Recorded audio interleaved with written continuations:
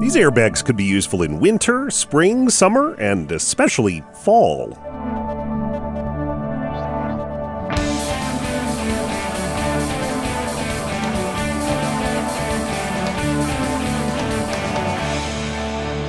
It's time for Cool, Weird, Awesome, a podcast that always puts safety first.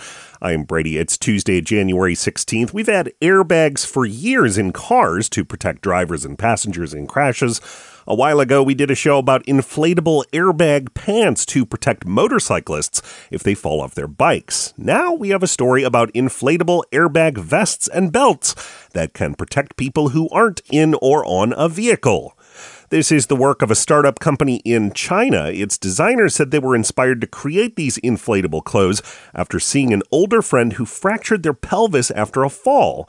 These kind of falls can be extremely dangerous for elderly people, and China's population is trending older, so the designers spent 5 years working on a prototype that would protect vital areas like head, back, and hips. The technology inside the vests and belts analyzes the wearer's movements at a rate of 200 times a second. Like many smartphones and smartwatches now do, the movement detection can recognize the signs of a fall, and when they do, the clothes quickly start inflating. The designers say that inflation takes less than 0.2 of a second, since a typical fall takes 0.3 of a second. The demonstration video shows just how fast that is. It's also disturbingly fun to watch these testers falling over and over into crash pads. The net effect, though, is by the time the person hits the ground, there's already a cushion there for them to hit. That means fewer serious complications from falls, and older people can stay safer, healthier, and probably more stylish. You can learn more about the wearable airbags at coolweirdawesome.com. We're going to take a short break, but you'll want to have your decoder rings close by when we come back. You can listen to Cool, Weird, Awesome wherever you get your podcasts. We're on Apple Podcasts, Spotify, Stitcher, Pocket Casts, Overcast, Radio Public, Breaker, CastBox, and more.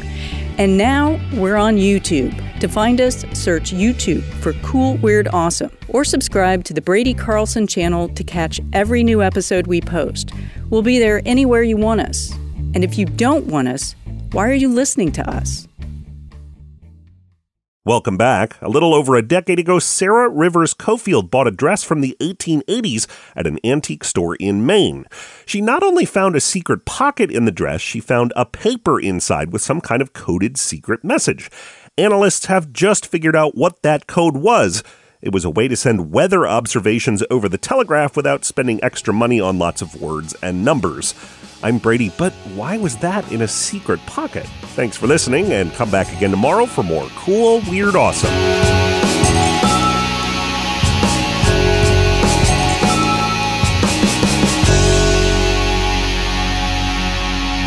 Another helpful Brady Carlson project.